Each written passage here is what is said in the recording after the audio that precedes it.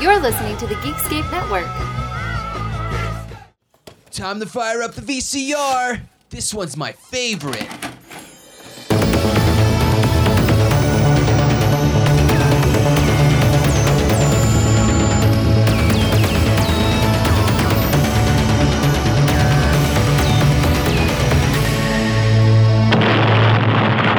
That was gold.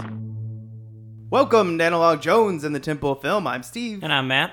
And we're a VHS podcast that looks at the trailers, box art, and behind the scenes. And this is episode 100. Oops, actually it's 101. We just got too ahead of ourselves. We just went with the flow. We just kept going, and we hit a milestone and didn't even fucking know it. Yeah. It was the San Diego Comic-Con one that threw me for a loop. Because I was like, oh, Matt, we got to do number 100. And then as soon as I saw Child's Play 3 went up, and it had, congratulations, you've hit 100 episodes. I was like, oh, we're idiots. Well, this is our 101. You know, we made it to 100, so that's why we're celebrating now.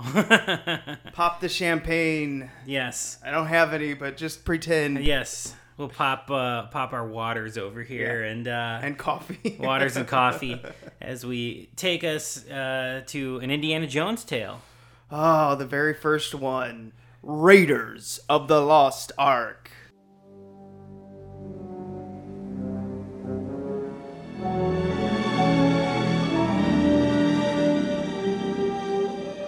For nearly 3,000 years, man has searched for the lost Ark of the Covenant.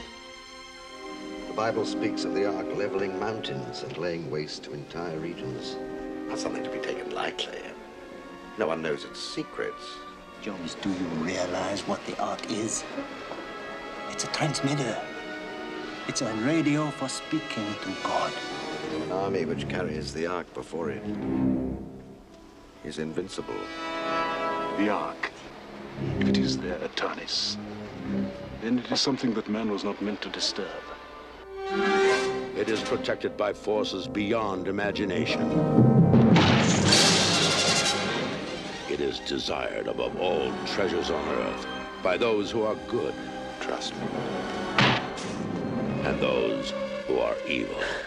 I'll tell you everything. Yes, I know you will. Raiders of the Lost Ark. Let her go.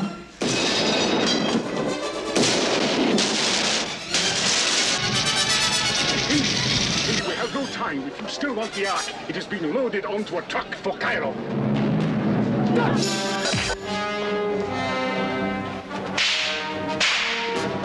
Raiders of the Lost Ark. A film from Steven Spielberg and George Lucas.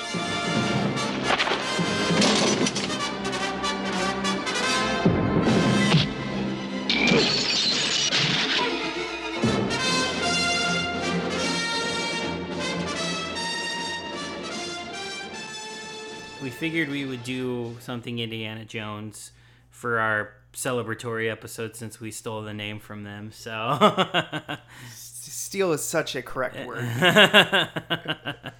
yeah, and then Raiders. I mean, it's the ultimate classic. So we went to it. That's the one we went for. Yeah, and we're just like Lucas. We just steal shit from other stuff and then make it our own. Yeah, but you know what? If it works, it works. Yeah, I'm good with it. The people seem to like it, so. Yeah. No, I like what he does. I don't really care. Well, until we got to the prequels when he should have stole stuff. Then we figure out, I was like, man, when Lucas has his own creative freedom, like 100%, shit goes haywire. Exactly. Yeah. No, I like we grew up on the stuff like the Star Warses and the Indiana Jones, so we can't fault the guy or the Howard the Ducks. If Yeah, you're in my I household. knew. Yes, the real classic Howard the Duck. Yeah, he kind of turned his back on us later. So I'm not a Lucas hater. I just I don't like the prequels. So yeah, I think they're too stupid. But we're not here to shit on the prequels. We could, but we're not. Right. Yeah, Raiders of the Lost Ark is just, man, as soon as it comes on, the Paramount logo does that whole thing with the mountain, which apparently that's how Paramount got their new logo. Well, new in like the 80s. Yeah. But yeah, like just nostalgia hits me every time. I just smile. Yeah, no, like when the movie starts, I mean, we'll get into it when we get into the movie, but like just when the movie starts, like with the logo and the credits and this like the jungle, it's a movie. You know what I mean? Like you watch stuff nowadays, you're like, all right, I see what you see right through it. This is like the magic of movies. This teleports you immediately. Yeah, and I wonder if it's because it obviously it's shot well with Spielberg behind the camera, well, and his team. Before Amblin was formed, but I mean, this is basically a lot of the same people, Frank Marshall and yada yada yada, all the way down. I believe he's using his original cinematographer before Janusz came into play. Yeah, it doesn't say the DP on the back here, so I don't know who it is. Whatever. But we still, could have done research, but fuck it. This is 101. We don't want to change. We do bare minimum research. Yeah, right. For our 101st episode, we're going to become an academic podcast. Here we go. Here's my papers I've brought in for this. Yes, the shot number 101, and if you look at the timestamp, it's 1459. It's like, no, it's never going to happen. But there are beautiful shots all through this, and they're so simple. Yes, this is why, Spielberg raised a generation of movie fans. It's captivating stuff. Yeah. Like, it really is. And it, as a 10-year-old, 8-year-old, however old you were when you saw this movie, like, it hooks you. And Spielberg made a whole generation fall in love with movies, and it's because of stuff like this. Yeah, and it's very old Hollywood cinematography, too. Like, when Indiana Jones, whips his whip to get the knock the gun out of the guy's hand, and then he turns into frame with the light. Yeah. And I'm like, that's so silent film, golden age of Hollywood, where it wasn't so much about dialogue or anything. It's all visuals because that's all they had. Yeah, I think what this series does really well, and this is the whole series, and I include Kingdom of the Crystal Skull here. Like, what they do really well is sort of capture the time period in which the movies are taking place. So this being a 40s movie has that big Hollywood 40s feel to it. Like, Temple of Doom being a 30s movie feels a little old, feels like those 30s adventure movies. And then, Crystal Skull set in the 50s, and it feels like a 50s sci-fi movie. Like, take it or leave it whether you like it or not. But, they all four of them capture the feel of the time period they're set in. Yeah, they do really well. And this one also with the sound effects, like Indiana Jones's punch, yeah, like how it's just really big and over the top. I feel that's probably because that's what they were used to watching on their old, Spielberg and Lucas growing up on these old serial, quick, dirty shot adventure TV things, series, and everything like that. And that's basically what this movie is they glued it all together, got a bunch of guys in a room over a weekend and, hammered it out. Like I said, and then that in turn spun a whole new generation of film fans, filmmakers that saw this first and, have taken the Spielberg approach now to these type of adventure movies. Mm-hmm. The Spielberg, I don't want to say ripoff, but the Spielberg, ripple effect into filmmakers. Yeah. It's just all over the place. And it's so woven into directors and cinematography now that it's hard to even tell what is Spielberg and what's original anymore. When I see shots, one of the ones, anytime you see a shot where someone goes over a cliff and then the camera holds and then you see their hand grab it, and to me that's always Spielberg.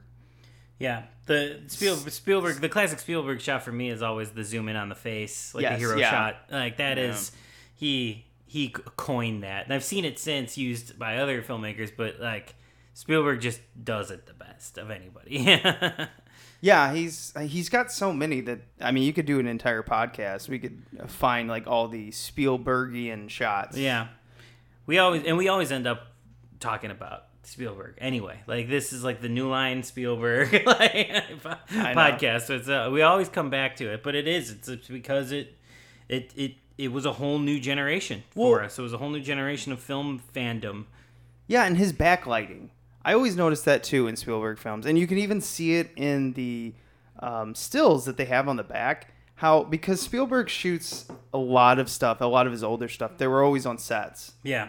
And he was, the king of getting a team together to build sets that are clearly sets in my mind, but they're so damn good I don't care.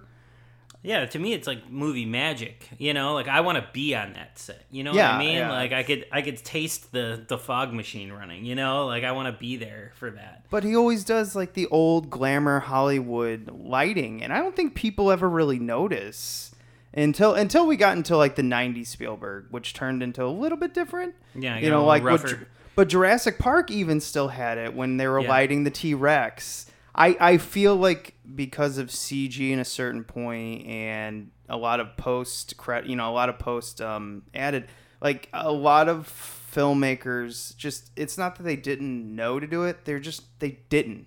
Well, they're lighting, like, oh, fix it in post. They're lighting for CGI, not lighting for the camera anymore. You know. There you go. They're not lighting for film anymore. Yeah, exactly. Until you see Tarantino, Yeah, who who only is. shoots on film, Yeah. and his lighting is beautiful in all of his movies. And I feel like that's just a dying art because it doesn't need to be done. Yeah. Yeah, we got like the last of like the Scorseses and Tarantinos and stuff carrying the torch for film, but it's now even Spielberg is shooting so much digital now. Yeah, It's a shame. It's a shame. because I didn't really like 1980s, 70s throw up on film. What was that film called? Oh, Ready Player One. Yeah, I liked it. wasn't. Oh, I that's didn't cute, that. but- Yeah. But I think it's not you like know, it's not like this, you know. It's No. not like where I'm like, oh my god, this is a Spielberg classic, but it's fine. I know. I just don't like it. I've never watched it since. I think I was like, oh, this is kind of good. This is mostly bad. But now I'm like, after watching this, I'm like, I don't care. this is the OG. This is where it all came from. Yeah. Okay, so I guess we'll just, okay, here's a stupid question. Hey, Matt, if you're a kid in the video store, do you rent this? Oh yeah, and I probably didn't even have to rent this. This was probably somewhere in my family already. You know, like somebody owned this. I had seen, this is just one that kids in the 90s when I grew up just knew about.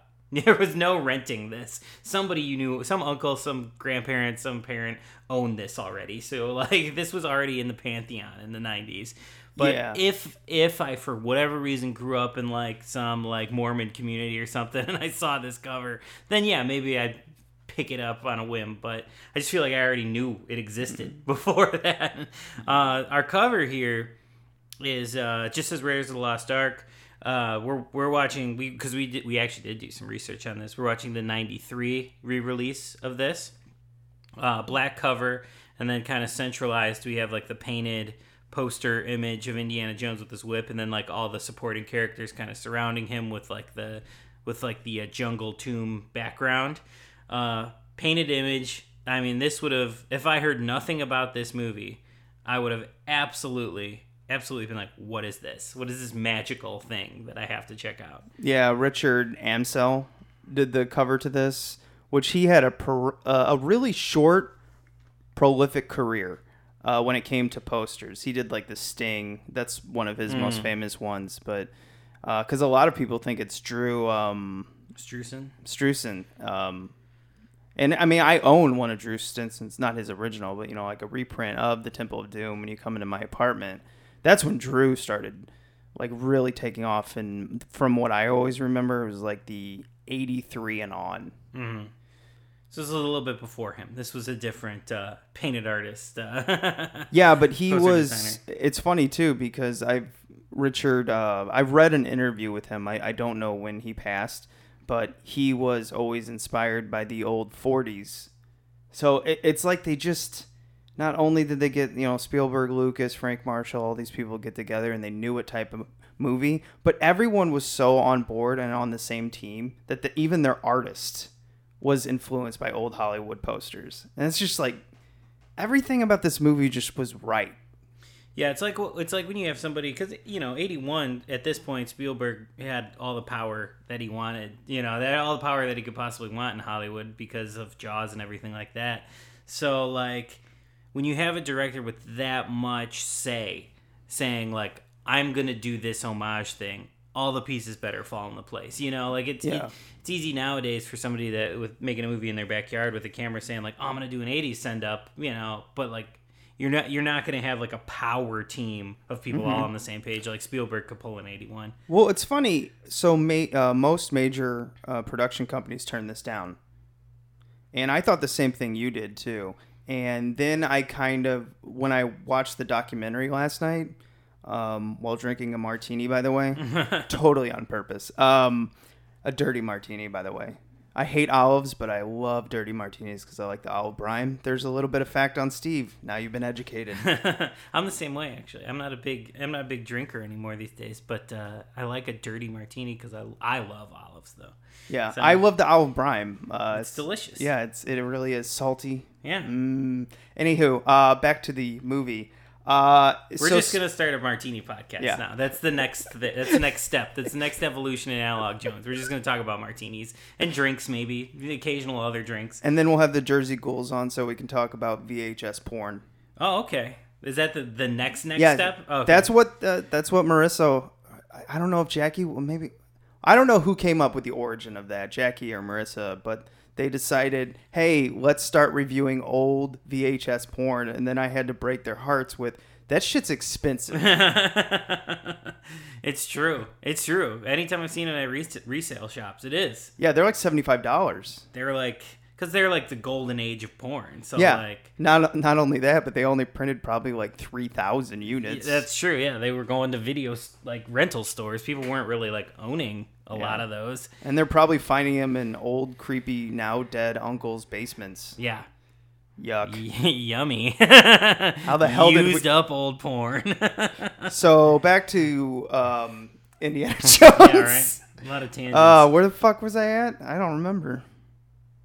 You watched the documentary? Oh, I watched the documentary, and so what happened was, Spielberg was obviously had his Jaws, Close Encounters of the Third Kind, but he was coming off in 1941, and all of his movies had gone over budget and over time. I mean, Jaws was over 100 days. 1941 was an absolute mess, which I have not watched in a really long time. But so when he got together, I guess Lucas and Spielberg were both on vacation. Lucas had gone to Hawaii to escape Star Wars. He wanted to go to somewhere where people didn't know him. And same thing with Spielberg off of Third Kind. What am I thinking of? Close Encounters of the Third Kind.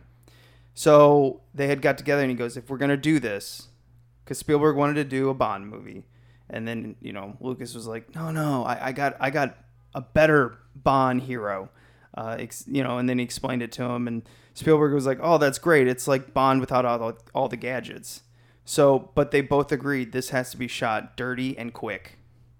Spielberg wanted to go back into Hollywood with, look, I can shoot a movie on time and under budget, or at least for the budget that we originally agreed to. So a lot of distributors turned this down, a lot of production companies, but luckily they knew Frank Marshall. And I guess when they got all together to hammer it all out, it was on agreement, hey, we'll do this movie. And I think there was a little bit of a handshake to do all three. But the only way I think Paramount would do that is if Spielberg agreed to it. And Spielberg didn't want to do that. He didn't want to work on all three of them. He just wanted to do a movie and go. Yeah. That's actually a lot of... Spielberg does that a lot. He doesn't like to do a ton of sequels from, at least at one point in his career. Yeah, I mean, because it's these and Lost World that he's done? I can't think that's it. I can't think of any others. Well, because they wanted him to do Jaws 2 yeah. so badly, but he's like, no. Yeah. Absolutely not. If we ever do that movie, that's the one of his best behind the scenes stories ever. But, that's the way it was. But I guess when Paramount's like, okay, Lucas has already, I'm doing air quotes, wrote the scripts and stories for 2 and 3, which he didn't. It was a complete lie, which he admitted in the future. But, they had all three of them. They, had the Frank Marshall, Paramount, Lucas, and Spielberg were all on board. And that's how this actually got going. Nice. Yes. Nice. Some education. See, I remember watching any documentaries on these movies. I'd seen the Spielberg documentary, the HBO one, which I still haven't watched. Excellent. But they talk more about him than sort of the process. So let me guess, daddy issues? Oh, of course. Yeah. He's always looking for his father. But spoiler alert, they're good now. So his dad's still alive? Yeah. Wow, that's some good genes. Yeah. All right. Well, or if he was, they made amends before he died, but I think he was alive for a long time. If he's not still alive, whatever. I don't know. It's been a while since I've seen it. I watched this yesterday though, so I'm fresh to talk about it. That's funny. So did I. I guess I'll read the back here in case you guys don't know what Raiders of the Lost Ark is about.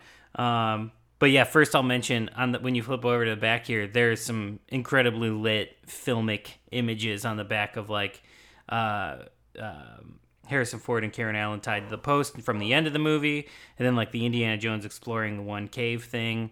It definitely captures the look and feel of what the whole movie is like. I actually drew that photo where they're on the pole right there when I was a little kid. Yeah. This is not my original because that was destroyed in the flood of the 90s in my parents' basement. But yeah, when I bought this has to be the same one we had because this was a 93? Yeah. I don't know. Maybe we had the 86. Maybe they just had the same photo in the back. But I've drawn that exact production still right there. It's a good image. Yep. And it made you the artist you are today. Well, yeah, sure. It probably wasn't very good, but gotta start somewhere. Yeah, you gotta learn. Here's our description. This is it. Harrison Ford and filmmaker Steven Spielberg and George Lucas team in the first Indiana Jones movie and set the whirlwind tone for Indy's adventures to come. Here you'll find archaeologist Jones up to his neck in danger, and snakes alive, up to his kneecaps in squirming reptiles. Indy hates snakes. He hates Nazis, too, and he'll stop at nothing to keep those goose-stepping goons from obtaining the mystical Ark of the Covenant. Hang on and enjoy. And then a review from Roger Ebert, the most incredible series of action and stunt set pieces I've ever seen in a movie. All right. Yeah. So simple. That's just... Don't make it long. Let's get right into the movie. You're gonna rent it anyway. Yeah, like they're just doing like a silly, action adventure. Come see it, Yeah, doing the old man. Come see Indy take on the Nazis. Yeah, exactly. Yeah, that's basically what they're doing here, and that's fun. It's cute. That's awesome. I don't think I've ever read the description on the back because if this is getting pulled out, I'm just watching it. Yeah. What's the price tag on that? $1. Yeah, that makes sense. I think I bought this maybe in Omaha when I can't wait to go back to Omaha to go back to Dave's or whatever, like old VHS shop where there's just like they're $1 each. I'm like, man. And he hit a lot, right? Because he came back with like a fat stack. Yeah, and he told me, "Oh, I got more in the back." Like, don't tell me that. I don't. I'm gonna bring an entire just extra luggage. Yeah, right. Carry back. Sarah will kill me. How much does that cost? An extra $40. It's fine. Yeah. Yeah. Okay. Let's put this tape in. And now, our feature presentation. Sadly, we're going straight to the feature presentation because there's nothing on this. I wonder if it's just they're saving tape because it's too long of a movie or something. And 2 hours, they were like, we're just doing the movie here. Yeah, this movie's longer than I remember. You don't feel it though. No. I never checked the clock when I watched this movie. I only checked the clock at the beginning because I don't know. I paused it or something, and then maybe I paused it at the end. I was like, it's already at 2 hours. Wow. Because it's like 2 hours and 15 minutes? No, it's 2 hours. Is it 2 hours? Yeah. It's 5 minutes shy of 2 hours. Okay, all right. But yeah, it's like you get towards the end and you're like, fuck, we're like almost over. How'd that happen? Well, see, that's the thing is, I think when you guess a movie time like I just did, because I just didn't feel it. It just went. Yeah, it does. It just it moves. And I'm just like transfixed by the movie, and I'm immediately like a child again. Yeah, and I think the movie moves so well because it just feels like they're constantly running. Yeah, that's true. There's always an adventure. There's always an adventure happening in the movie. There's hardly any. There's like run, rest, run, rest. I'd say the slowest we take the movie is from the classroom till like when he sets out on the adventure, like that little 10-minute stretch at the very beginning. That's about the only time we stop, but that's all your exposition. That's all the things you're gonna need to, the filmmakers are giving you all the tools, and then they're like, all right, we're going on the adventure, and then the movie never stops. Yeah, it's true. I mean, right at the beginning, and every Indiana Jones too does this. It's where the very beginning is just like a different storyline, like the end of that storyline. Mm-hmm. And then we have a little bit of a rest for setup, and then we go into our main storyline. Our big adventure, yep. Yeah. They all do that. And it's, really simple, and it works. It just really does. And it always feels like a TV show. Obviously, that's what they're basing this off of. But I guess yesterday I put it all together. I'm like, oh, yeah. They're doing like a last week on, and Yeah. then they catch you up, and then we do the next adventure. Like, yeah, absolutely. That's totally what they're doing here. Yeah, and this one's first adventure is just getting... I don't even know what country that is, to be honest. I forgot. I don't think it says. Is it just a mystery? Yeah, it's some jungle. Jungle. They're in the jungle. Yeah, and I guess it's like a religious relic. But, you know, he goes through and there's so many iconic scenes. The first one is him revealing himself after whipping the gun out of the guy's hand. He comes from the darkness to reveal him. And you could tell that was shot quick and dirty, exactly how they wanted it. Yeah. I love Spielberg in this because this is when he really captured his fast shooting. It's like, oh, we got it done in 4? Done. Go. Let's move. It's good. It's good. And then we get the ball, of course, you know. Well, we get the idol too, where he does the sand. And I Yeah. heard how they got the sand shot. It's because it shows him looking at the idol, and then he kind of looks at the bag of sand, and he was about to take it out. Initially, it was just going to be that shot, and then they're going to put it. But I guess someone saw the background where Indy does the sand, and so they switched the camera. So now you're looking at the idol from like Indy's hip view, where he just takes the sand out of his hand. It's a beautiful shot, and that was not planned. That's the genius of Spielberg. Yeah. Every time.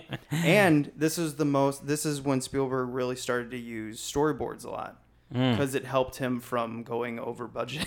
Yeah, put all the shots out there already, so Like, we can be ready for it. Got to get this one. It's funny too because that's such part of film now, more part of animation, and that's why animation has basically no extra scenes.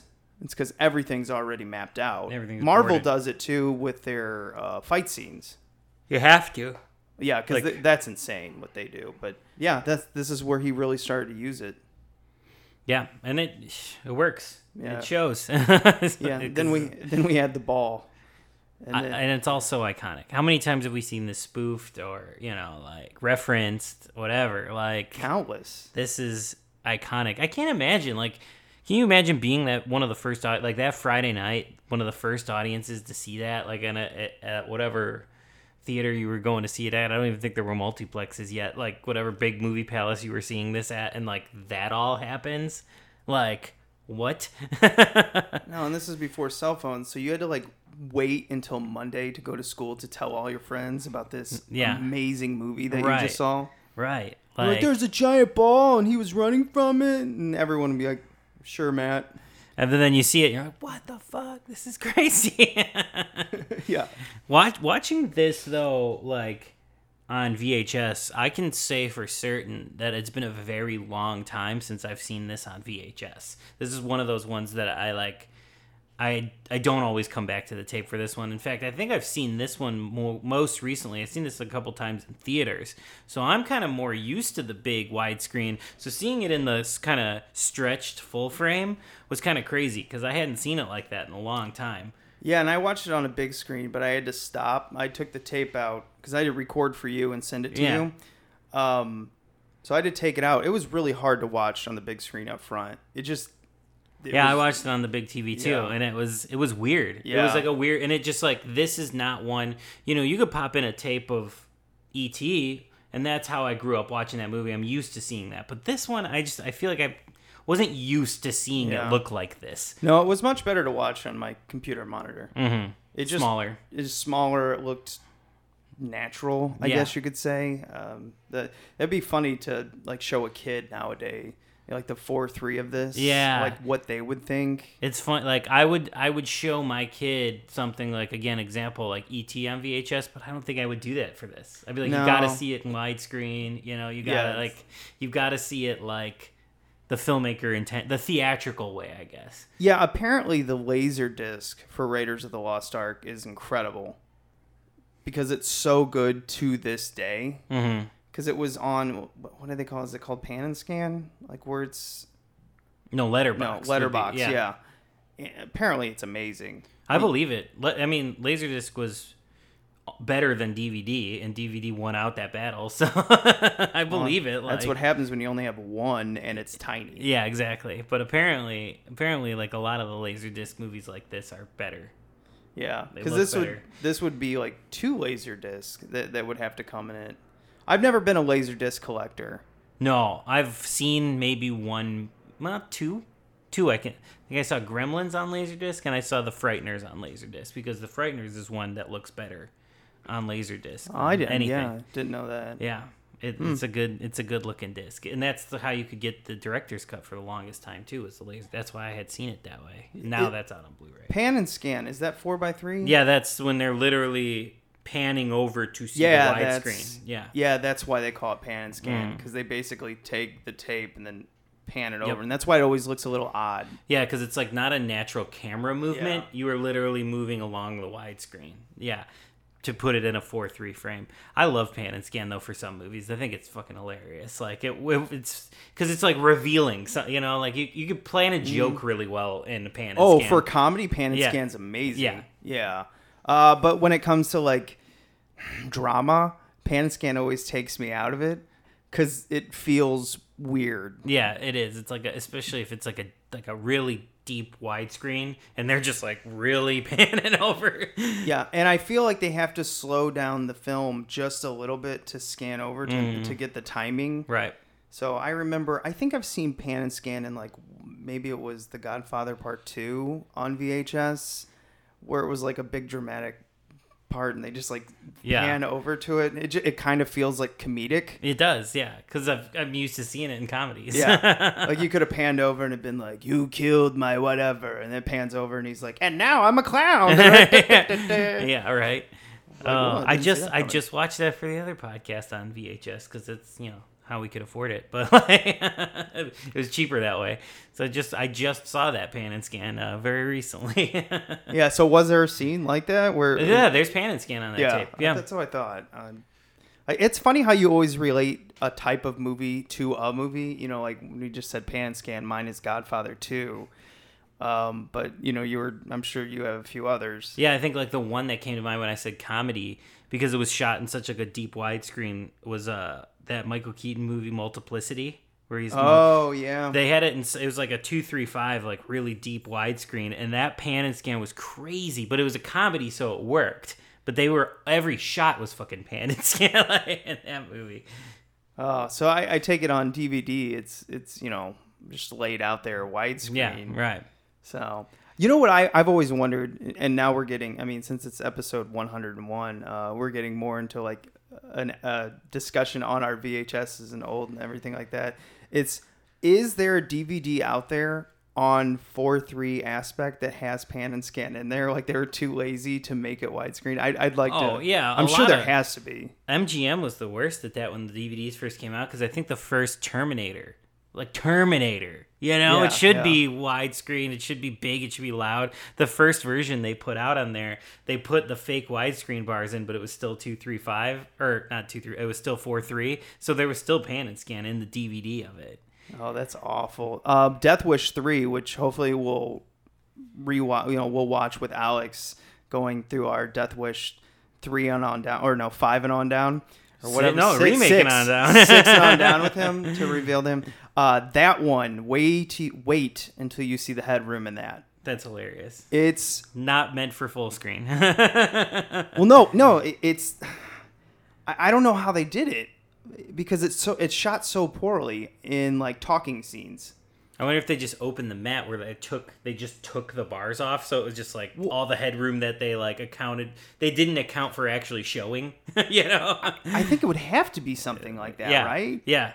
That's how like boom mics get into so many VHSs, when they just take the mat off instead of stretching the image. Yeah. Like, oops, did no one watch this before we put it on film? Fuck. Yeah. Anyway, back to this gorgeous movie. We found a way to get Death Wish 3 into our Indiana Jones discussion. That's amazing. Yep, of course. Well, I think this is, like you said, this is perfect. That we're like, it's about Indiana Jones, but this is like a good episode about like tapes. We're talking about tapes because it's 101, baby. We gotta. It's our thing. Yeah, and the history too of like VHSs, how they were put on like actual VHSs, and then what type of VCRs we had in the early 80s to mid 80s. Like, the adventure of VHS is crazy. Yeah. Even when we were looking this up, like, it looked like the first release of this was 86, so that was 5 years from the movie's theatrical run till it was finally able to be taken home, and that was because it was after Temple of Doom, when Temple of Doom came out on VHS. Yeah, and then we saw the Australia. Did you mention that? No. The Australia 84 clamshell. So this is weird because I've never seen this in the U.S. Maybe it has happened, but their clamshell in 84 for Raiders of the Lost Ark has an advertisement saying, "Look out for Temple of Doom in theaters this summer." Mm-hmm.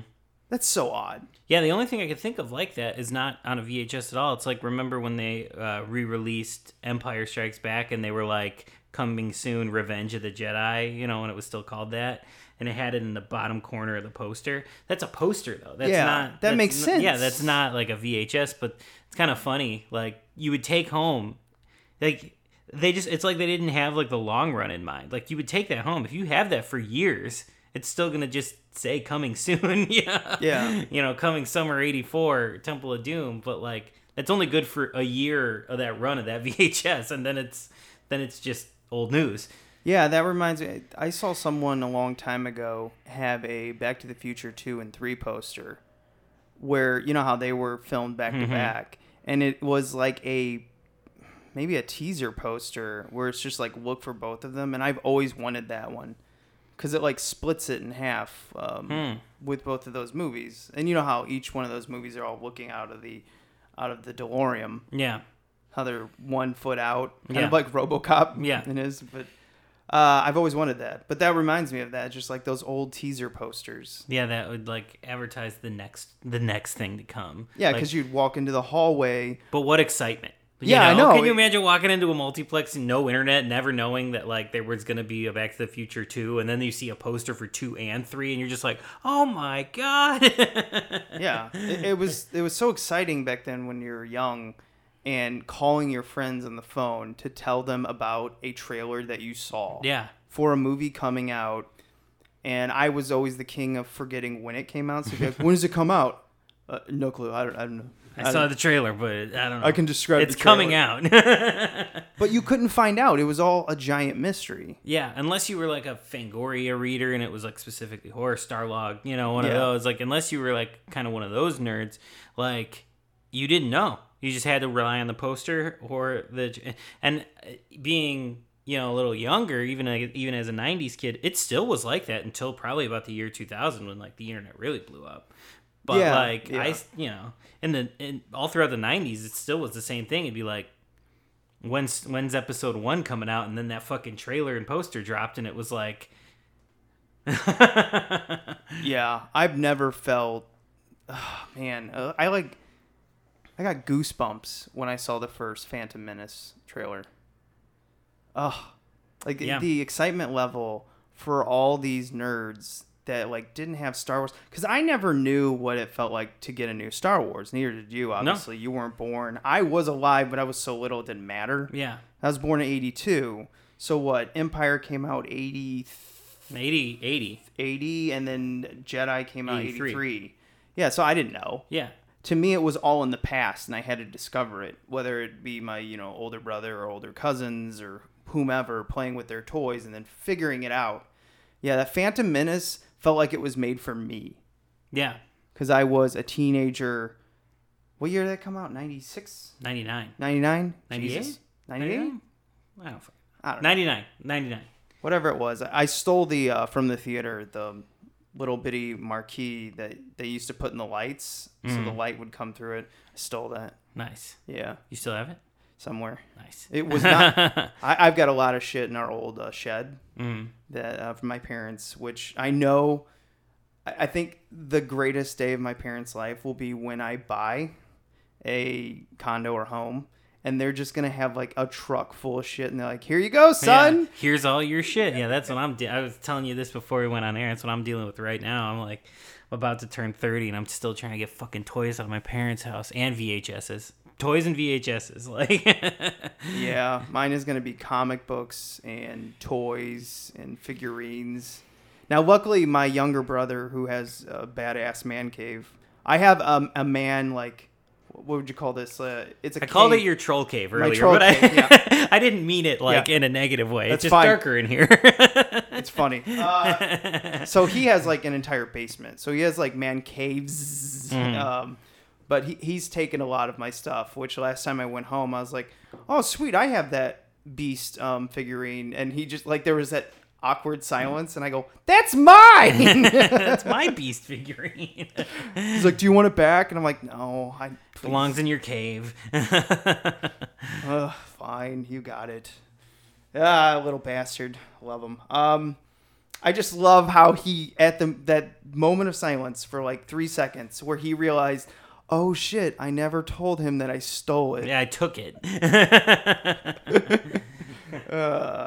Yeah. I'll just, like, I didn't get him a birthday gift this year. So I was like, well, yeah, because you have my figurines, asshole. Yeah, right, because you're using them for your cave. So, back to Indiana Jones. You know what? I don't really want to go through scene for scene. Because, I mean... We've seen it. We've all seen it. But we can discuss, do you have a favorite character? God, I mean... I could just sit and watch Indiana Jones. I love Harrison Ford in this movie. Besides Indiana Jones. Maybe I should say that. Like a side character? Yeah. Probably, what's Karen Allen character's Ravenwood? name? But what's... Oh, you mean Marion. Yes. Marion. I think she might be my favorite. I think Karen Allen is one of the most beautiful actresses to ever grace the screen, ever. Indiana Jones. Always knew someday you'd come walking back through my door. I never doubted that. Something made it inevitable. So what are you doing here in Nepal? I need one of the pieces your father collected. I learned to hate you in the last 10 years. I never meant to hurt you. I was a child. I was in love. It was wrong and you knew it. You knew what you were doing. Now I do. This is my place. Get out! Mohan, Temigru, Bulianu. I did what I did. You don't have to be happy about it, but maybe we can help each other out now. I need one of the pieces your father collected. Bronze piece about this size with a hole in it off center with a crystal. You know the one I mean? Yeah, I know it. Where's Abner? Where's Abner? Abner's dead. Also, she's so cool in this movie, too. So, double win. Yeah, she pulls off the tough girl look and feel perfect, except when she runs. If you go and look, and I just discovered this yesterday, Sarah came in for... I love how almost every episode we get our girls into this, and mostly it's them, like, just coming through our area, and then she's like, what are you watching? And she came in during the run, I don't know, the basket run.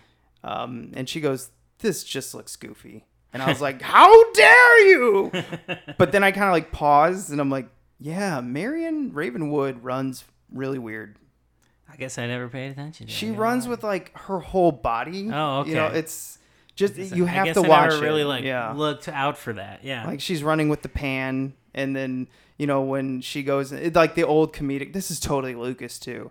Because Lucas is not very good at comedy, but he wants to always put comedy in. Yeah, he does like broad cartoon comedy. And she runs into the little nook of the door, and then the bad guy with the knife runs in, and then you hear dong, and then she comes out. Yeah.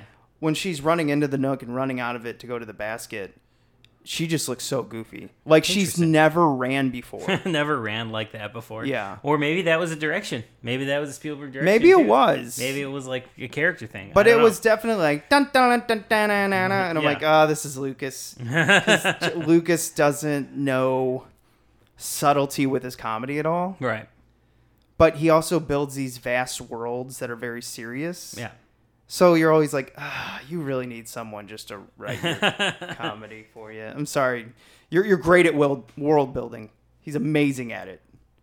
Just don't let him be the screenwriter. That's all. Just to have her... No dialogue, please. That's enter Lawrence Kasdan writing this one, and thank God.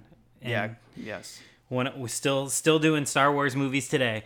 So God bless him. Yeah, Marion Ravenwood, that's a good side character. Who's yours? Mine is weird. Mine is Tout, Major Arnold Tout, the character actor, the sadistic German. And I really like him because that character actor, I've seen him in a lot of other 70s films that every once in a while I go, oh, it's Major Tout. And I can't know. It's a Nazi. Is it Tout or is it Tout? I don't know. They don't really say his name often. No. He's just like the villainous figure Yeah. that like is just always lurking, but they don't call out to him that But often. I feel like, I don't know if it's Lucas doing it or Spielberg or casting, whoever's doing it. Every movie, they have a like sadistic bad guy. Yeah. And I feel like in Temple of Doom, it's a short one. It's I mean, they have so many sadistic bad guys in that one.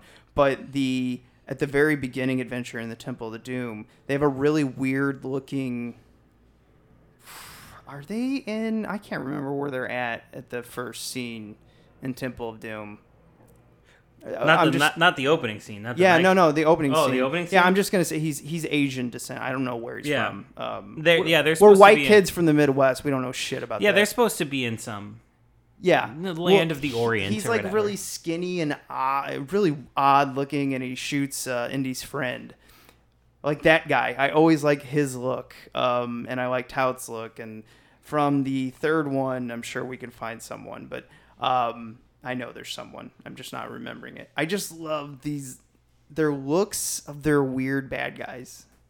I always like it. Yeah, no, Spielberg always does that so well, like memorable. Like characters, like this guy had to have been thought out. This guy had to be like drawn head to toe so that we would have this memorable villain. Yeah, and it works because he is memorable. You can't forget his little glasses. Like his whole look.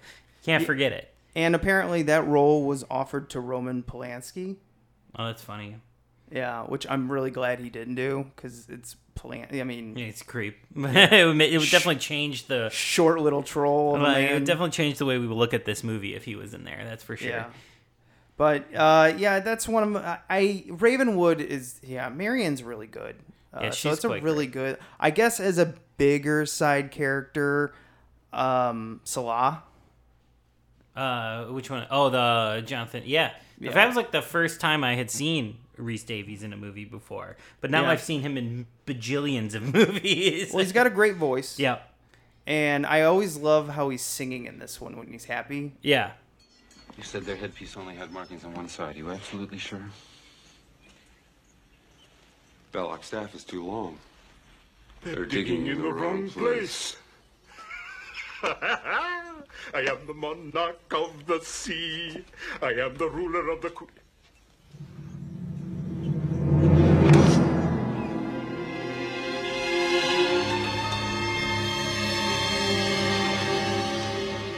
Bad dates. He's just such a likable side character.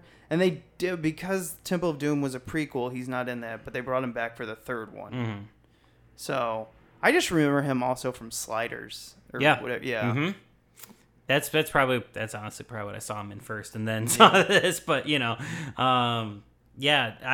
looked the same for 30 years too. Yeah. Like if he still shows up in some today, he's a little older looking, but he's still got that same look. Do you think he's ever played a bad guy? Oh, I'm sure. He's got a voice. He's got too good of a voice. Because I would have a hard time casting him as a bad guy, because I'd be like, I just don't believe that you can pull it off. You're going to have to prove it. Because you're so likable. I'm sure they have utilized his voice, his commanding voice for a villain at some point. Maybe we should talk about the original casting of Indy. Oh, yeah. Who was it again? Tom Selleck? Yeah. It was the mustache himself. Yeah. There's test footage out there. I think YouTube has it somewhere. So Spielberg, after seeing Harrison Ford, he's like, why are we searching? That's Indy right there. Because Spielberg wanted a Bond, slick-looking guy. And Lucas was like, no, I do not want Harrison Ford in this. Harrison Ford is Han Solo. He's a pirate. Yeah. And Indiana Jones is a well-educated academic man who goes on adventures to collect things for museums. He wants to keep history intact or, something like that.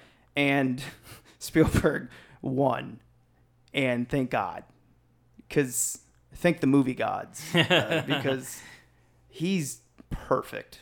Yeah. Yeah, he disappears, really. Like, when I see Harrison Ford in this movie, I don't think Harrison Ford. I'm like, that's Indiana Jones. Yeah. Like, that's his look, his mannerisms, the way he talks. I'm like, that's Indiana Jones. Harrison Ford disappears in Han Solo until the, newer ones. I'm not insulting, Jesus, when he dies. Spoilers. Force Awakens. In Force Awakens, I always feel like that's Harrison Ford. Like, to me, he didn't disappear as Han Solo. He just wasn't the same.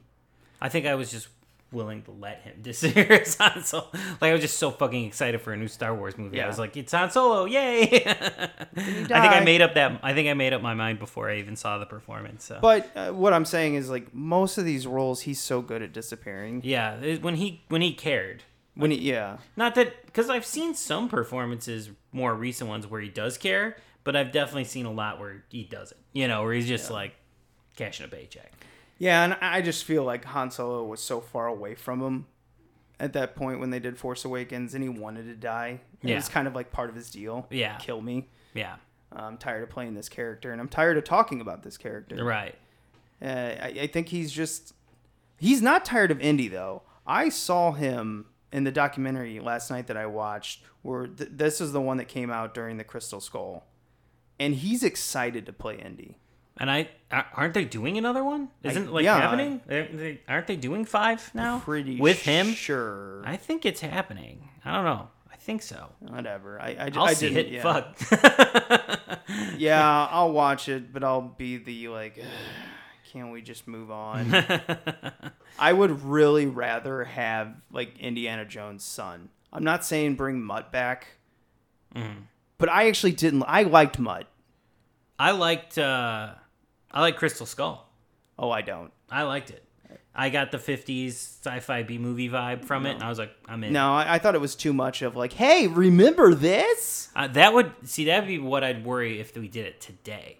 I would think it'd be way worse. Have you watched that lately? No, I haven't seen it since it came out. But when it came out, I liked it a lot. I couldn't make it through the movie. But that monkey scene where he's like, Mutt is... Okay, we're not going to shit. I'm not going to shit on it. I'm going to stay positive about Raiders. Okay. What I always forget about this is how mystical, magical this is at the end. Yeah, Ark of the Covenant. Mm-hmm. And that's something that I kind of like when I first fell in love with movies. What I loved it happened in a lot of 80s, 90s movies where like your movie could be one genre, but at the very end, something's going to come in and make it weird and like basically do another genre.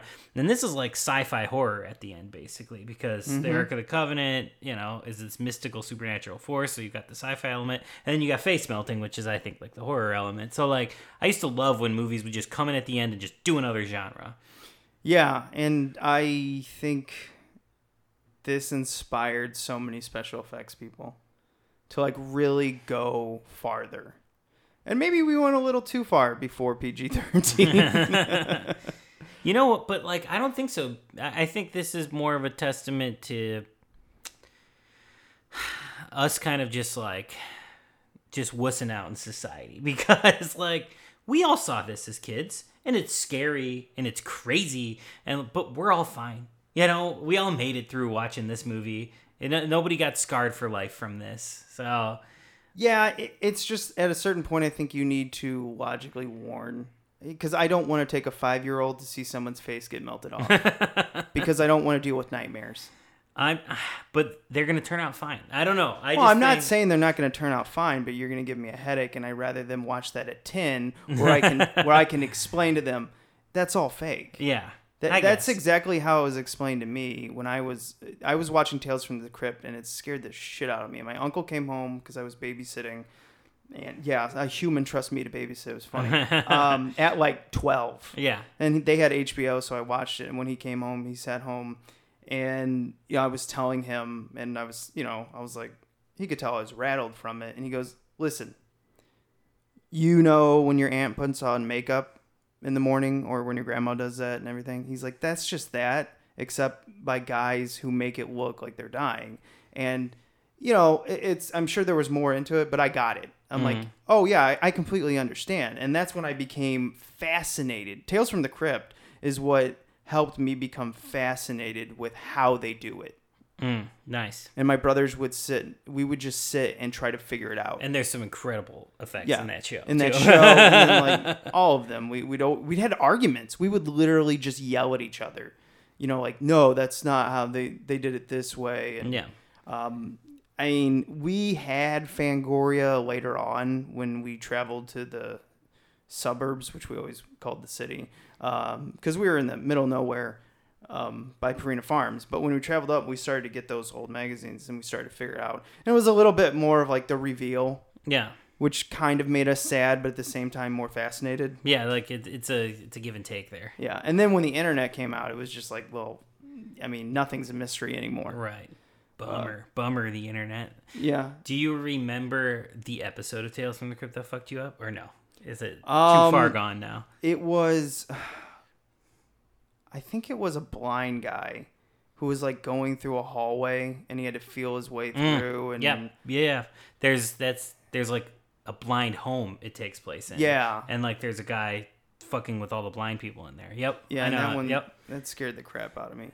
It's a good episode. But I also have, I wouldn't say a fear, but the ones that mess me up the most are like when someone's held down and they can't do something, or when you take away like your ability to see or hear, like this sensory, or when you're immobile. Like that always freaks me out. And those are the only ones. Like the rest of the stuff, I'm like, I don't care. It's just gore, whatever. And snowmen, because they're the ultimate killers. Yes. They have, I mean, you make them, they kill you, they melt. Yep. How the hell do you get them? You can't get them. Can't get them. They just keep coming back. Just like winter. Just keeps coming back every year. That's why when I walk my dog, she barks at the snowman. I was like, you let him have it, barf. You know. It's pure evil right there. Oh. And here we are. Yep, and then here we are. Yeah, I mean, this movie, to get back into it, it's just watch it, enjoy it, and, you know, a big muscly guy gets ripped apart by a plane propeller. Yep. That blood spray is pretty fantastic when he gets hit, and it just goes real fast across the side. So now, good. See, maybe that's the type of comedy Lucas can do. It's dark, though. It is. It's really dark comedy, but it's funny. But I think it also might be Spielberg, because Spielberg likes more of the dark stuff. Yes. Lucas is much more of the, like, let's make it lighthearted and fun. Yeah. Ewoks. Ugh. Even as a kid, I was like, Just an odd choice. We're going this route? All right. I'm sure Spielberg watched it and looked over at him like, you really want to sell toys, huh? Yeah, right. He's seeing the dollar signs here. And guess what? It worked. And he gets $4 billion for Star Wars. Yep. Yeah, I don't have anything negative to say about this movie. No, it's a classic. It's like, and this one's also like, you know, you grow up with all of them. Everybody kind of has like sort of favorites, and I still think this is my favorite. You know, like I think there's definitely people that think Temple of Doom is their favorite. I know people who Last Crusade is their favorite. This one's my favorite. Yeah, when it comes to a complete film, this is my favorite. But when it comes to risk-taking, Temple of Doom, like, I marvel at Temple of Doom, and I've watched it the most easily, because it's just chaos. Yeah, I love Temple of Doom still. It's like, that's a close second for me. Yeah. But this is my favorite, but Temple of Doom is still great, too. They're doing so much weird shit in that movie. I just can't believe. Now, that's two mega powers getting away with stuff, because that is not made for general audiences. Yeah, it's a weird movie. And it's crazy. Yeah, it did, like, the worst in the box office, I think. Probably did I don't know if it did the worst on VHS, but it's got a hardcore audience, because I remember when the internet was coming out and everyone was saying, like, Temple of Doom is easily the worst, you know, like critics would say it and all that. And I remember the hardcore internet audience is like, what the fuck are you talking about? That's my favorite one. And then you saw this, like, just hardcore defense for Temple of Doom. Temple of Doom really took like a Halloween 3 turn where it was Yeah. the hated one, and now it's like just as beloved as the first one. Like, Well, it's, because I think you just had an entire generation who grew up, and that or Gremlins is the movie that shocked you.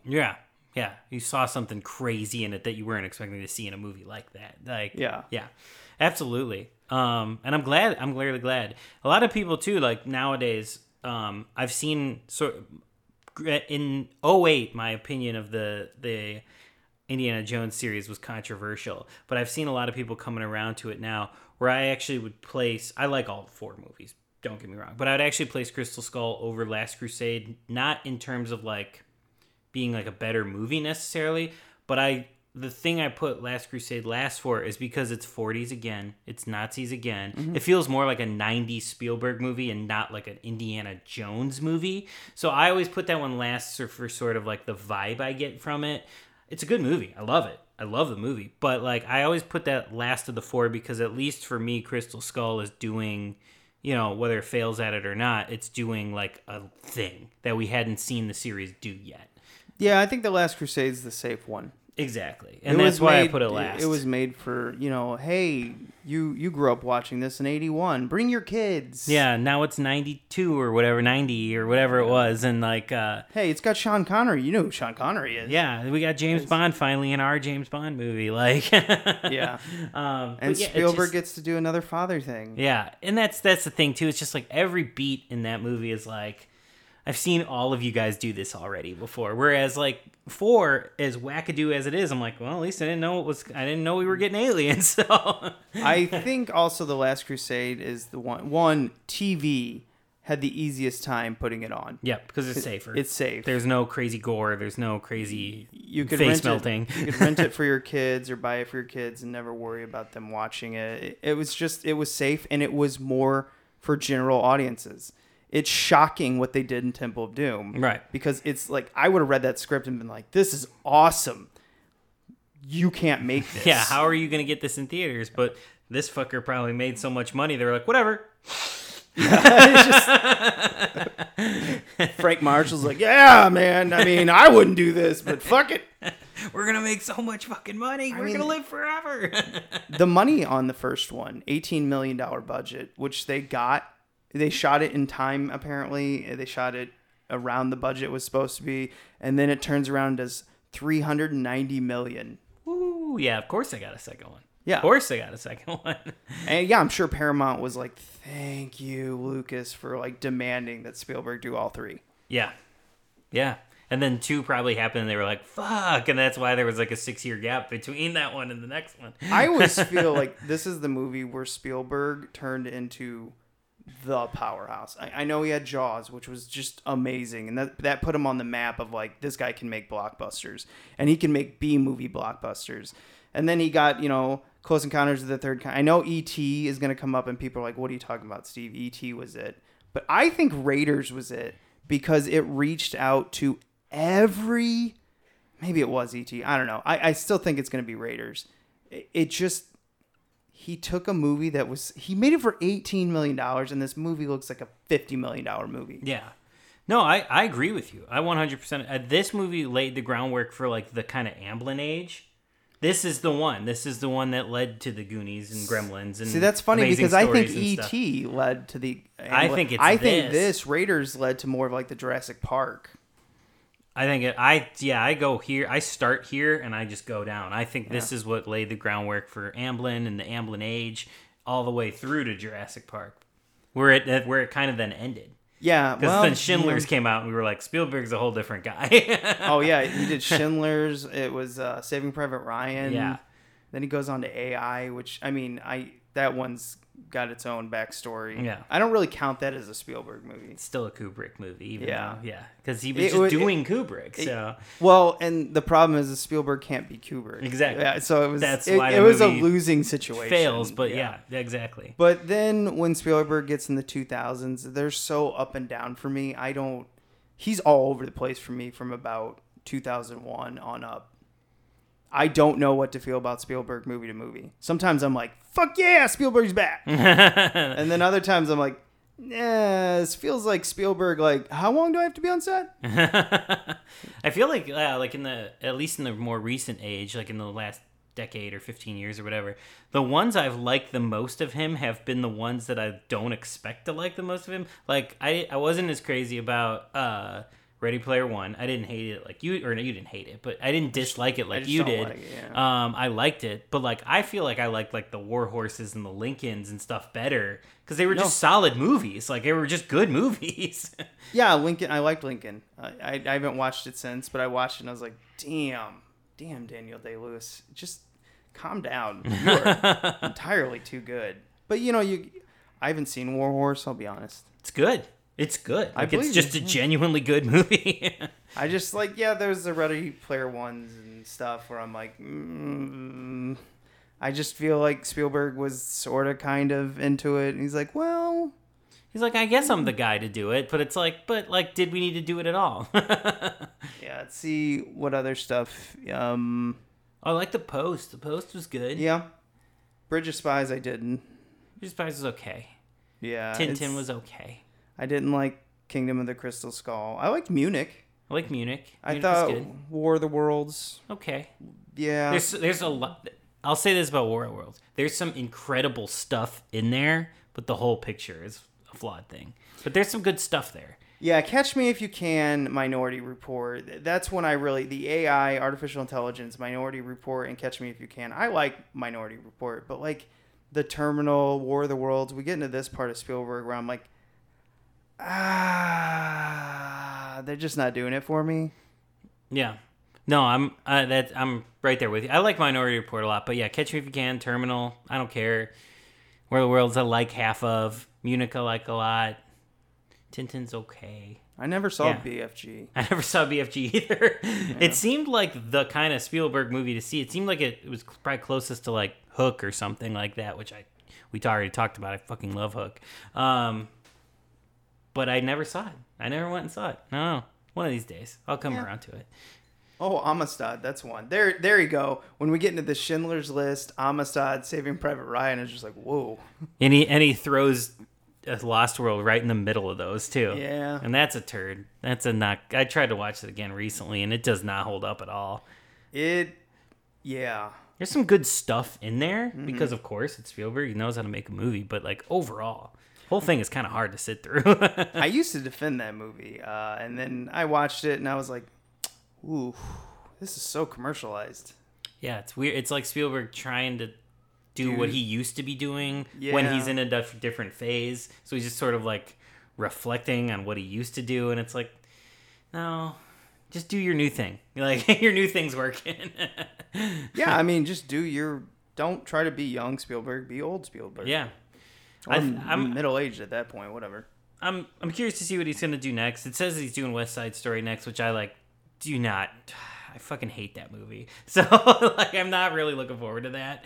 Wow. But, yeah, West Side Story. I don't care either way. I've never heard anyone say I hate that movie. It's just so long, and it's just not my thing. Like, it's just not. I love musicals, but not that kind of musical. Like, I don't know. Who did West Side Story?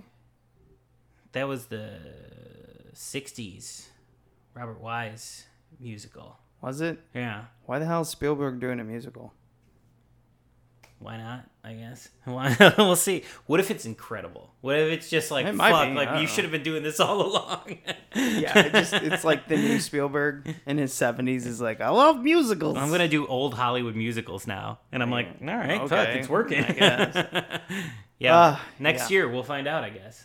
We'll have to do a podcast on it. Now that we talked about it for so long, now we have to like do a West Side Story. I don't have West Side Story. Do you? No. This one, the new one, when this drops. Like, we've been talking about it so much.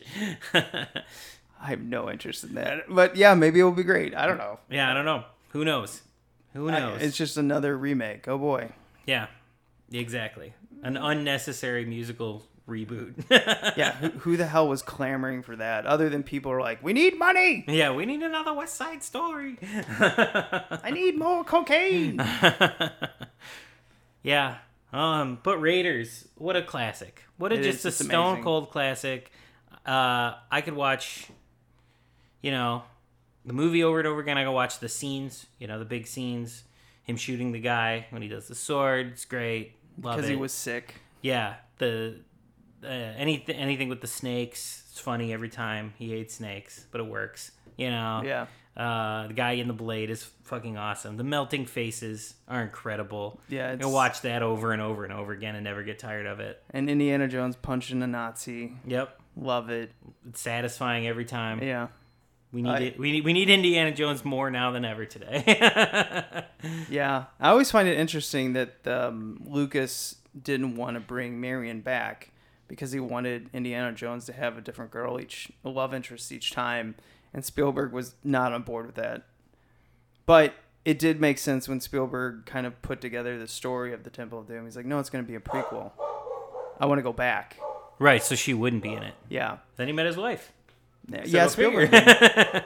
Which was funny. I mean, it's the first 2 movies of this have Spielberg, the ladies of Spielberg, is Amy Irving was going to play Ravenwood.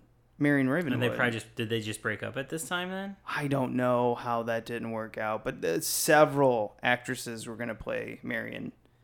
But I know Spielberg really liked her when he saw her in Animal House.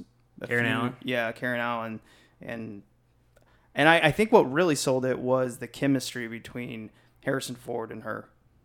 There really is something so striking about Karen Allen. I just feel like she was like one of the first... probably before I saw this movie, I probably saw Scrooged. When I saw Scrooge the first time, I just just pure innocent little kid fell in love with her in that movie. And then seeing her in this, and she's a badass.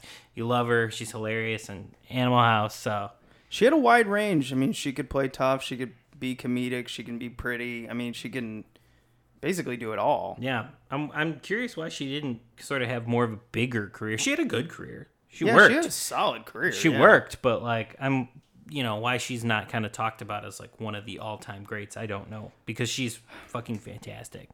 Yeah, and she's in a lot of huge movies like Animal House, Indiana Jones, The Lost Ark, and then Kingdom of the Crystal Skull. I don't know. I don't think the 90s were good to her. Yeah, maybe that's just it, but it's a shame because she's great. She's wonderful.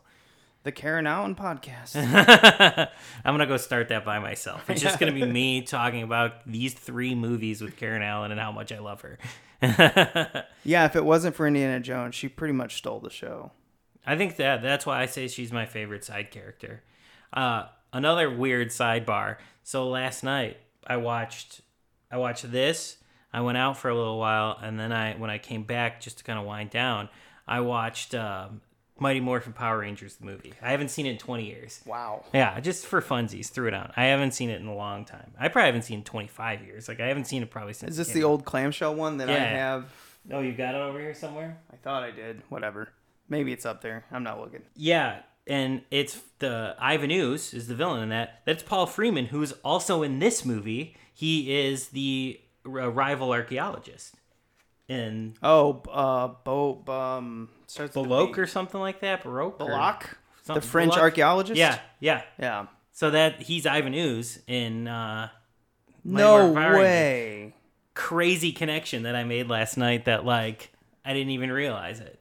Block is such an interesting bad guy because he's on the same level as Indiana Jones in a way, where he's an archaeologist who goes out to find stuff, but he's more of the I'll do anything to get it. But I think he's doing it for the adventure, and he's just working for Hitler because he doesn't care. Yeah. That's another thing I like about Spielberg movies is that you always have a secondary villain who's also shitty. You have the iconic the image of the villain in the movie, but then you always have a second human bad guy. The guy in Jurassic Park, the hunter guy is in there. He's not really a bad guy, but he's kind of your second tier. And you've got what's his name from Seinfeld is also the other human bad guy in that. Well, but then you have the dinosaurs. Yeah, you're right. No, there's he always does that well. It's layered bad guys. With this one, you had Balak, who's kind of the intelligent bad guy. Then you had the Germans with Toft or whatever his name is, the sadistic one. You had the muscle German, and then you kind of had the main leader German guy. I don't even know his name. I've never known it, but he gets his face melted at the end. Where he's like overseeing it, but Hitler's actually the main bad guy, and he's never shown. Right. Which is really funny because he's the one trying to go out and capture all these religious relics, and the reason they want, the Ark of the Covenant is because any army who travels with the Ark is invincible. I don't know how, because you can't control the weapon, but whatever. I guess he could just what a whatever. Cool plot. Yeah. Like, what a cool plot of a movie. To just be like, well, the Nazis want this supernatural thing because it's going to protect them. I'm like, what a genius plot. Good. If that came from Lucas, good fucking job. No, it's Kaufman. Kaufman came up with the Ark. Oh, so genius. So Lucas had the whole plan of like he's going to be battling Nazis. The Nazis want something. Like he had an overarching story, but he needed all the gaps filled in. And I guess Kaufman knew, like, he was always fascinated by the and Lucas wanted a religious artifact, but he just didn't know what. And so he's just like, well, the Ark of the Covenant, I always heard it from like my barber as a kid, and he was fascinated with it, and they stuck it in. That's awesome. Yeah, and it worked so well because it was like one of these things that I think a lot of us had kind of in the back of our mind knew about, with the Ten Commandments, and yada yada. But it's not. It was never in the forefront of anything. It's like no one was sitting around talking about, like they do in the third one with the cup of Jesus Christ, where he drank, and that was from the Last Supper, I think, right? Something like that. Yeah. They do a really good job of finding these artifacts that when you hear about it, you're like, oh, well, of course we'd all know about that. Yeah. But before then, you never would have thought about it. Right. They're like sort of like in the background of pop culture, but like, yeah, they really just bring them to the forefront. But I just love how you call the religious artifact pop culture. Is it not though? I don't know. I don't know. I would think something like the Ark of the Covenant. I mean, it's stories, right? And so it's pop culture. Is that? I mean, it's religion, but it's also pop culture. Like it's both. I think. I thought pop culture didn't start until Andy Warhol introduced us. Oh, that's a whole nother podcast. Yeah. the genesis of pop culture. And it isn't religion just the first pop culture. Well, it's just popular culture, right? Right. Popular in culture? So yeah, I guess religion you're right. Yeah. was the first example of pop culture. Yeah, he heard it here, folks. He heard it. We're digging out some good stuff here. We're really. Well, it's an overarching. So this is going to be a long one. Just get used to it, people. Sorry, but that's what we do. Yeah, we babble. Well, I was taking a look at, because I knew this was 101, and it's funny, like, you can always tell the episodes we're going to have long ones on. Because I was just scrolling through all the recent ones, I'm like, 45 minutes, 50 minutes. I'm like, yeah, of course that one's an hour and 15 minutes. RoboCop, Yeah. Of course Super Mario Brothers is an hour and a half. Like, of course. I know, Super Mario Brothers is like 2 hours. Oh, whatever, yeah. And it's one of our most downloaded ones. You can always tell when we're going to have a long one. Yeah. So. I think the next couple are going to be a little shorter. And then we'll get another one like this thrown in there, and we're going to talk for 6 hours about it. Yeah. And I do wonder, looking back at 101 episodes, I mean, it's amazing how fast it's gone. Yeah. I mean, what do we start this? We're coming up on 2 years that we started this, because October. Yeah. October, yeah. And we're in August right now, so we're 2 months shy of 2 years of doing this. And yeah, it both feels like 2 years and like yesterday. Somehow it feels like both. I was listening to our Evils of the Night on accident last night because I was going through our YouTube to see what has had the most, not so much what's had the most views, but what's had the most listening time. And that one has a lot of listening time, which I was like, why? And probably because nobody else is talking about it. Maybe. I was just listening to it and I'm like, how much our audio has improved and just our back and forth. It's amazing because now we bounce off each other so fast that I forget how fast we talk until someone mentions it. I think I feel like in the first few episodes, like the Evils of the Night, we were like, let's try not to talk over each other, and we don't do that or anything like that, but like now we know, like, okay, that's what he just said, that's what I'm gonna say, now we have that bounce. But before it was just like, all right, wait for him to totally finish that thought, all right, go. Yeah, and we try to explain the movies more, almost like we're doing commentary. And now we're just like, whatever, watch it. You've seen it. Or if you haven't seen it, we'll tell you the stuff that you need to know about it. Yeah, because this one, we touched a little bitty parts all over the movie, like a pervert. Oh, weird. Okay. All right, we're here.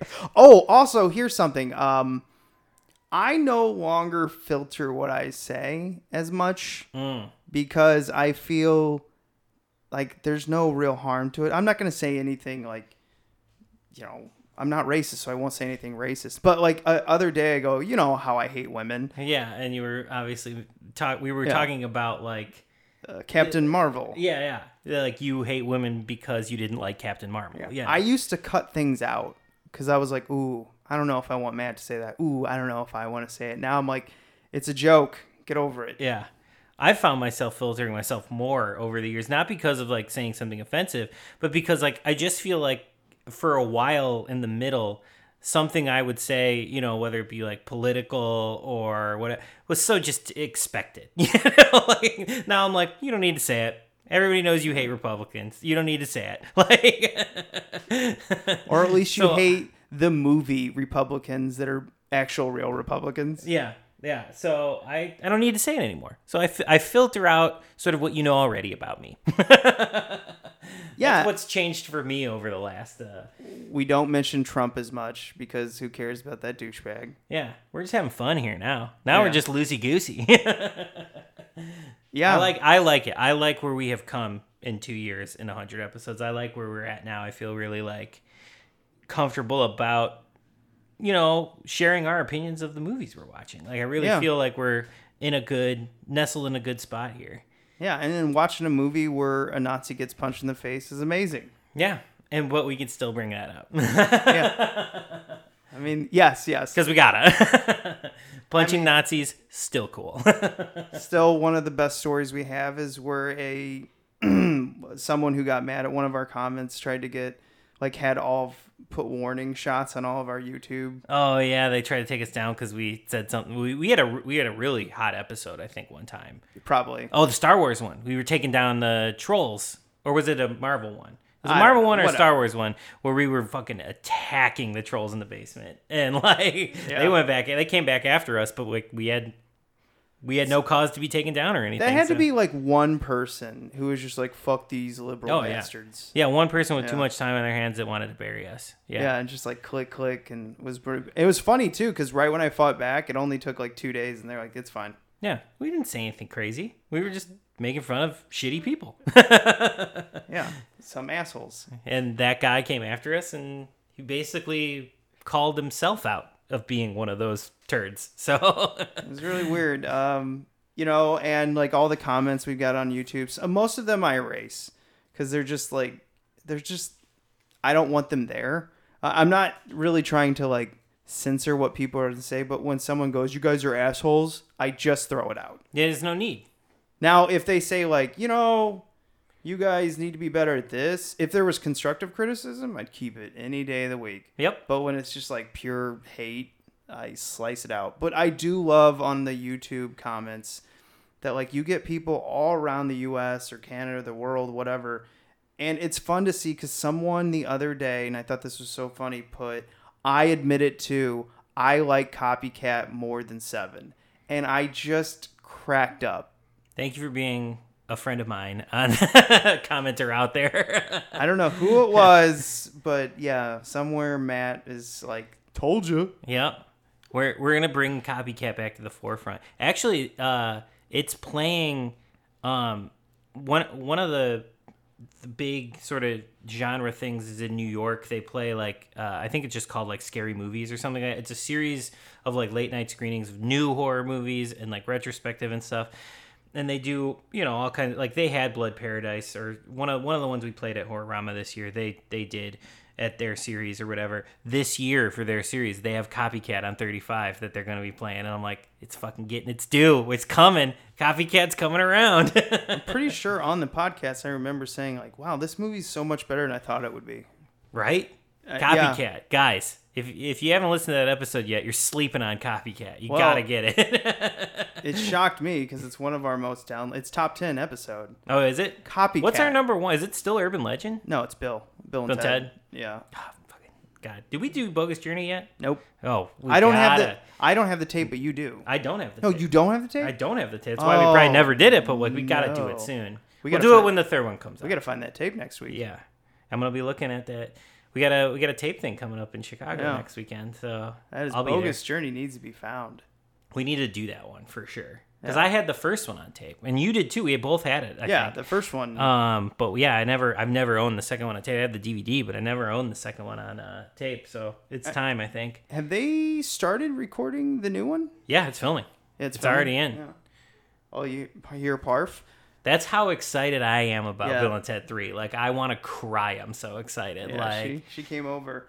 Another thing that was funny throughout our time, we've lost our third co-host because Tulip. Yes, has moved to different rooms. Yes. Not in the same room with us anymore. She just didn't agree with some of our opinions on movies and decided to leave. Yep, she left us. And I think she's happy you're not listening to us yap. Yeah, probably. Now, this will be the last thing I have a question on. Do you like it more that we pick a movie off the cover, or do you like more of the themed? Maybe cover if I had to pick. Like, I don't mind the theme. I think when we do themes, it's fun. But like sometimes just randomly like looking at a shelf or like picking up a movie at a random, like a video store or like a tape sale or closing down store or whatever, finding a cool tape with a cool cover and just being like, let's watch this next week. I think that's a little more exciting for me than themes because I've never been much of a theme person. I just like random shit. So like, but the themes we have done have been fun. Like Noirch was one that I was really big on when we did Noir March. But like, yeah, I think covers for me. Do you have a preference to swinging? I have a lot of covers that I want to do, but I also find it easier to pick them off themes just because there's a lot. And I'm like, if they're all off covers. So like, but it's funny. The next ones that we're doing, which are animations that I picked, the reason I did animations is because I want to do Wizards because this movie's so weird. The movie's so weird, but the cover's just like a person on the front. Yeah. The wizard on the front, the hitman. And so we're doing that. I won't... we're doing Wizards, but I won't tell the rest. But that's how I picked them. Nice. And then another one, I was just like, well, I know Matt hasn't seen this, and we've talked about it. And then the third one, did I pick 3? You picked 3. Yeah.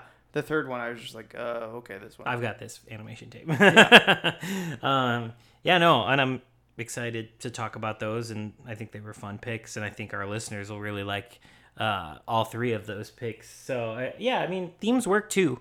I think lately, though, when you've been giving me the option to pick, I've just been dartboarding it, being like, I want to watch this one, I want to watch this one, I want to watch this one, and I want to watch this one. And that's, when we did RoboCop and Total Recall, they go hand in hand because they're Verhovens, but I was just like, I just want to watch these movies. I want to rewatch RoboCop, and I've never seen Total Recall, so let's do it. Like, yeah, I thought you were just going with straight mayhem.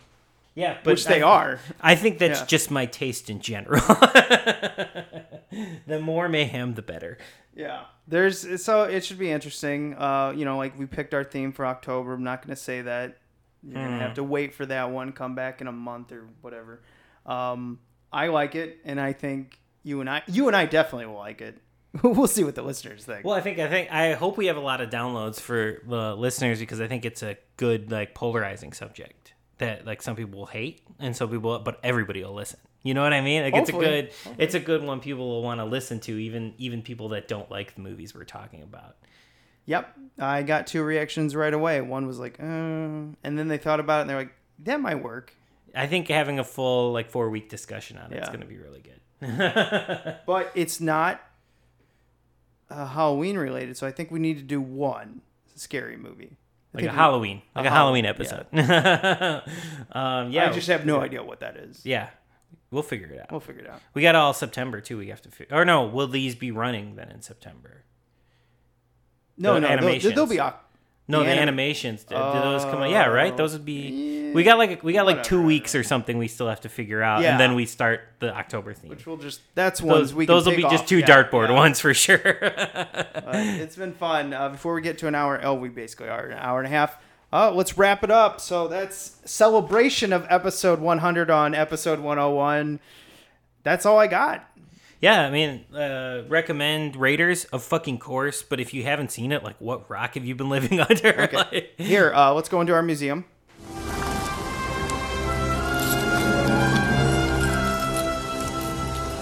This is the second time I've had to reclaim my property from you. That belongs in a museum. So do you. This is the part of the show where we put something in our museum, good or bad. Guess what? It's the entire fucking movie. Agreed. And if you were going to ask me, that's literally what I was going to say. Yeah, the whole movie. Easiest museum ever. Yeah, Raiders of the Lost Ark. It is the museum. Like, yeah. Like, we are the Raiders of the Lost Ark here. Like, the Lost Ark is our museum, so. Yeah, the entire movie's in the museum. You can catch us on Facebook. Hopefully we respond. Matt sometimes does emails. It's been a while. I haven't even looked at our emails. I looked at it. There wasn't anything new. Oh, okay. I mean, but that was like a month ago. Yeah. But I feel like they just people communicate more on our YouTube channel. I never checked those. So maybe I should just start checking those and commenting random things on there too. Yeah. Because apparently they agree with you more than me. On Copycat at least, which thank God. Like, I'm not saying Seven's a bad movie. I'm just saying Copycat's better. Catch us on email, analogjonestof@gmail.com. And hey, we've had a blast. Here's to another 100. Let's keep it going. Thank you for listening. Thank you for helping. We wouldn't have if we had like 0 listeners. I probably still would have done it anyway. But like, thank you anyway for listening and getting us to 100 and all your comments and all your support. Like, we listen, we see it, we hear it, and we appreciate it. So keep telling your friends about us. Especially the VHS nerds. Keep getting the word out to the other VHS nerds that we are one of you. We are amongst you. So keep spreading the word. But thanks for everything up until this point. So it's appreciated. Yeah, it sure is. Lastly, remember to be kind. Rewind.